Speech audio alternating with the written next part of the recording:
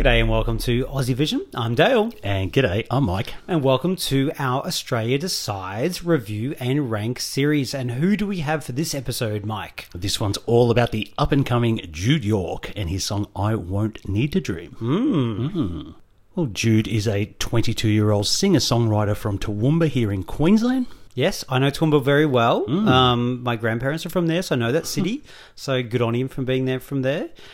He's actually been involved in Australia Decides in the past. He's been part of a duo called the Beamish Brothers with his brother. No surprise.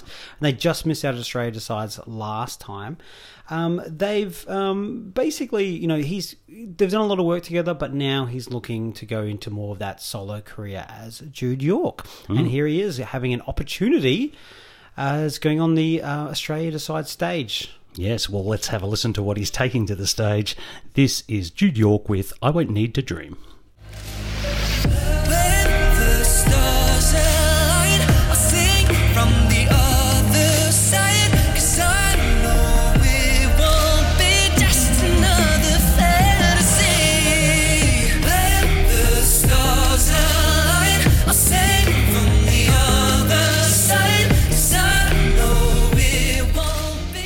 Jude put this song in the portal for Australia Decides, and it was chosen by the team. It was originally going to be sung by a different artist, but they did go with Jude in the end, which is fantastic. Nice to see that he'll get to do his own song. Definitely. He wrote it with an Atlanta-based musician or an artist called Billy Stonecipher.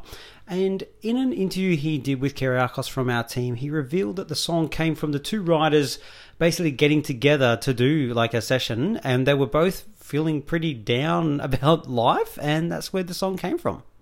Basically, we were both feeling quite down in the dumps the day we wrote it. We were kind of feeling a little bit defeated, I think, as is a common experience for aspiring musicians. And we kind of decided we wanted to write the song we needed to hear, and that a message that we hope everyone else feeling down and really pessimistic about their own life can feel uplifted by listening to it.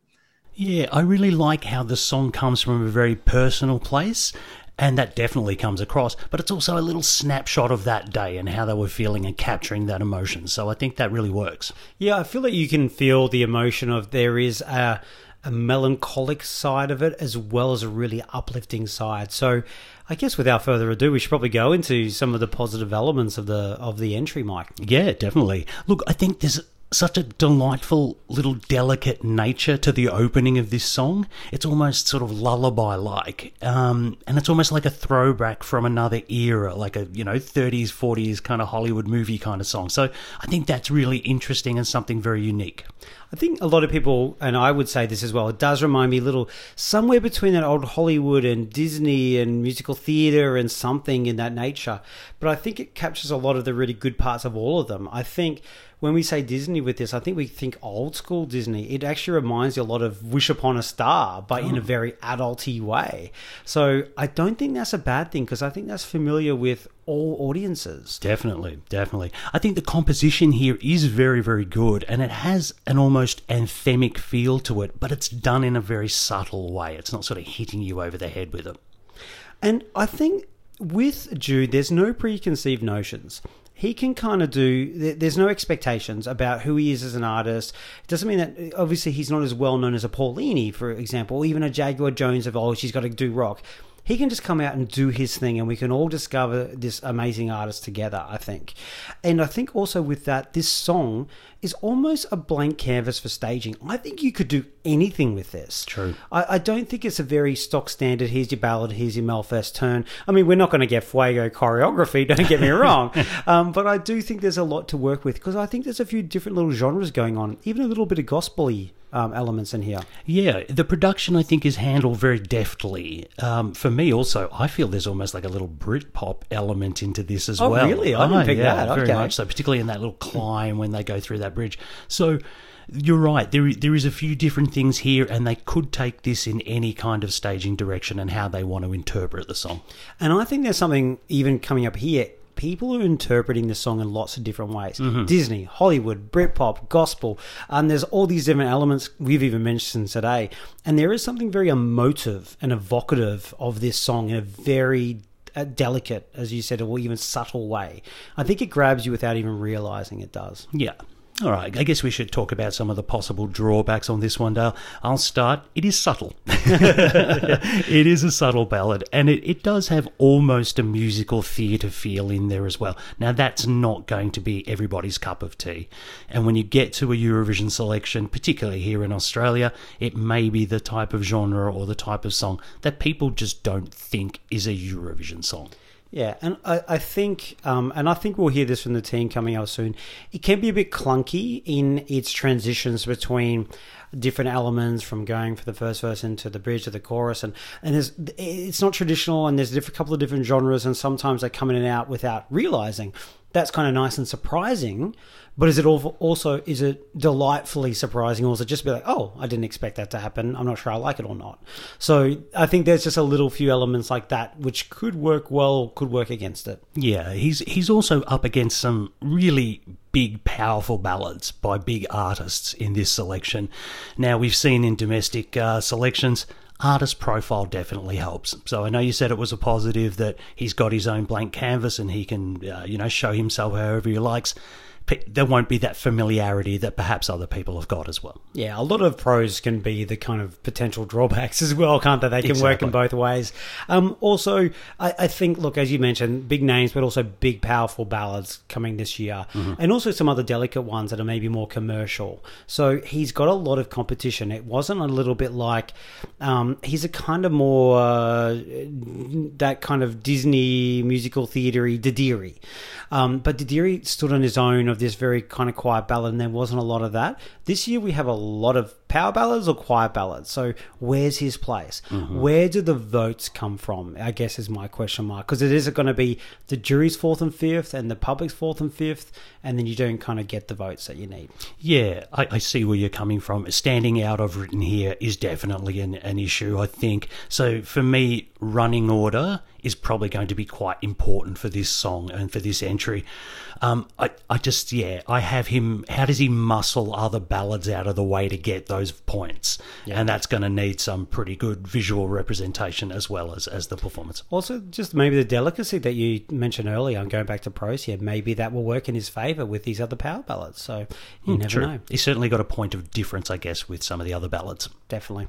All right, well, let's go to the team and see where they have ranked this. The 20 members of the Aussie Vision team have ranked the song, and it has come in at number 9. Oh, okay. 9th place. Okay, well, I can understand that. It's probably not one that jumps out and shakes you by the scruff of the neck, is it? It's a different kind of song. Exactly, and I think there could be something that obviously comes out alive from this. But what do the team have to say about this? Well, let's hear from some of the team there, Dale. We'll be hearing from Craig, Emma and Mark. I reckon there's probably a really, really good 4-minute version of this song floating around somewhere on the internet. Jude has a great voice, and there's a dreamy, just slightly retro vibe that hangs over the whole thing, which for me is really appealing. My only problem is that the whole thing feels like it needs just another verse and chorus in the middle somewhere. We jump straight from the first chorus into the epic, to be clear, bridge, and it just feels a little bit jarring. That's a relatively minor concern, though. Jude presents as very likeable, and he's written himself a really great song here. I Won't Need to Dream is such a beautiful song. You can tell Jude wrote it himself, as he feels very connected to the lyrics as he is singing. His voice is so soothing over this old-time sounding ballad, yet the production ensures it still sounds current. It does sound a little like a musical theatre ballad, but I mean this in a good way. This is quality Disney. I love the concept of the video and look forward to seeing what he will create in his live performance. A lot of people are saying this song gives them Disney vibes, and look, I totally get it, but I actually reckon that sells this song a little short, because what Jude York has managed to do here is like classic Hollywood on a modern trip. It's ethereal and dreamy, but it's also kind of new and strange and otherworldly. The closest thing I've heard recently is the first track off Adele's new album, and you can't go wrong with Adele, so Jude's on the right track. I just wish it had another minute, because it's missing a little something. It feels more like an interlude or a prelude than a fully fleshed out song. But hey, look, he's an amazing soul, and I'm so looking forward to following their journey after Eurovision. Okay, well, everyone very much picking up on that dreamy retro vibe, and a couple of comments about that edit and the production choices or arrangement choices that they've done. That bridge or that change in the song does come very early, pretty much a minute in. So, I don't know, maybe some people might go, oh, that's interesting, or that's just weird. One of the two. And the thing is, everyone's still very positive about that. I think everyone's willing it to be a bit longer than 3 minutes, but...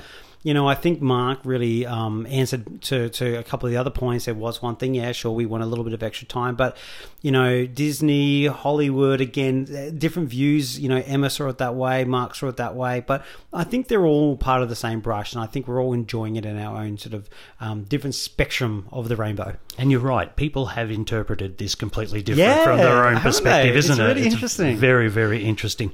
All right, Dale, I guess we should go into our rap and ranks. I'll kick us off on this one.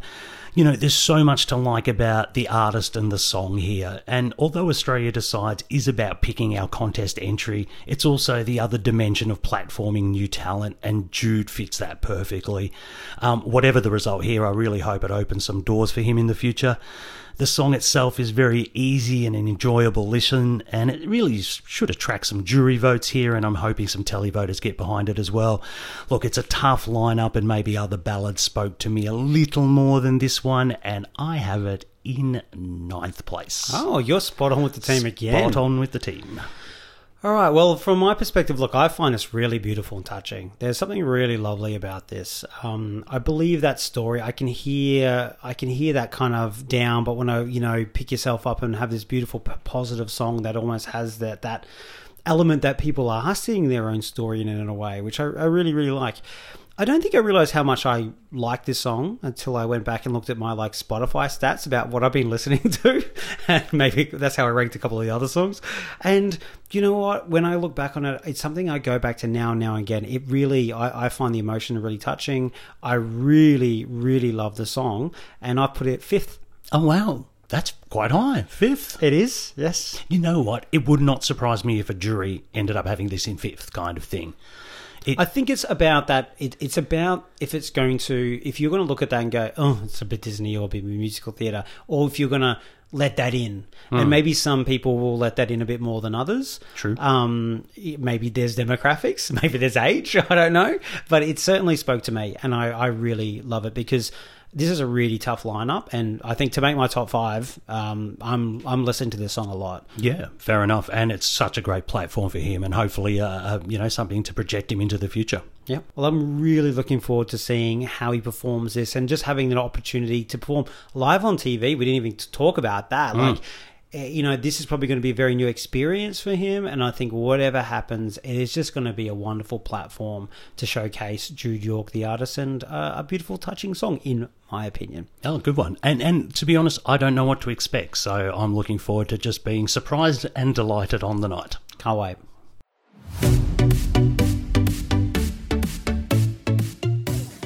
As always, thanks for joining us, and thank you for your support. You can follow us on our social media channels at AussieVisionNet. And if you want to support the work that we and 20 Aussie Vision volunteers do and get some really good bonus content, then you can subscribe to our Patreon. The link is in the show notes. Thanks very much. Catch you later.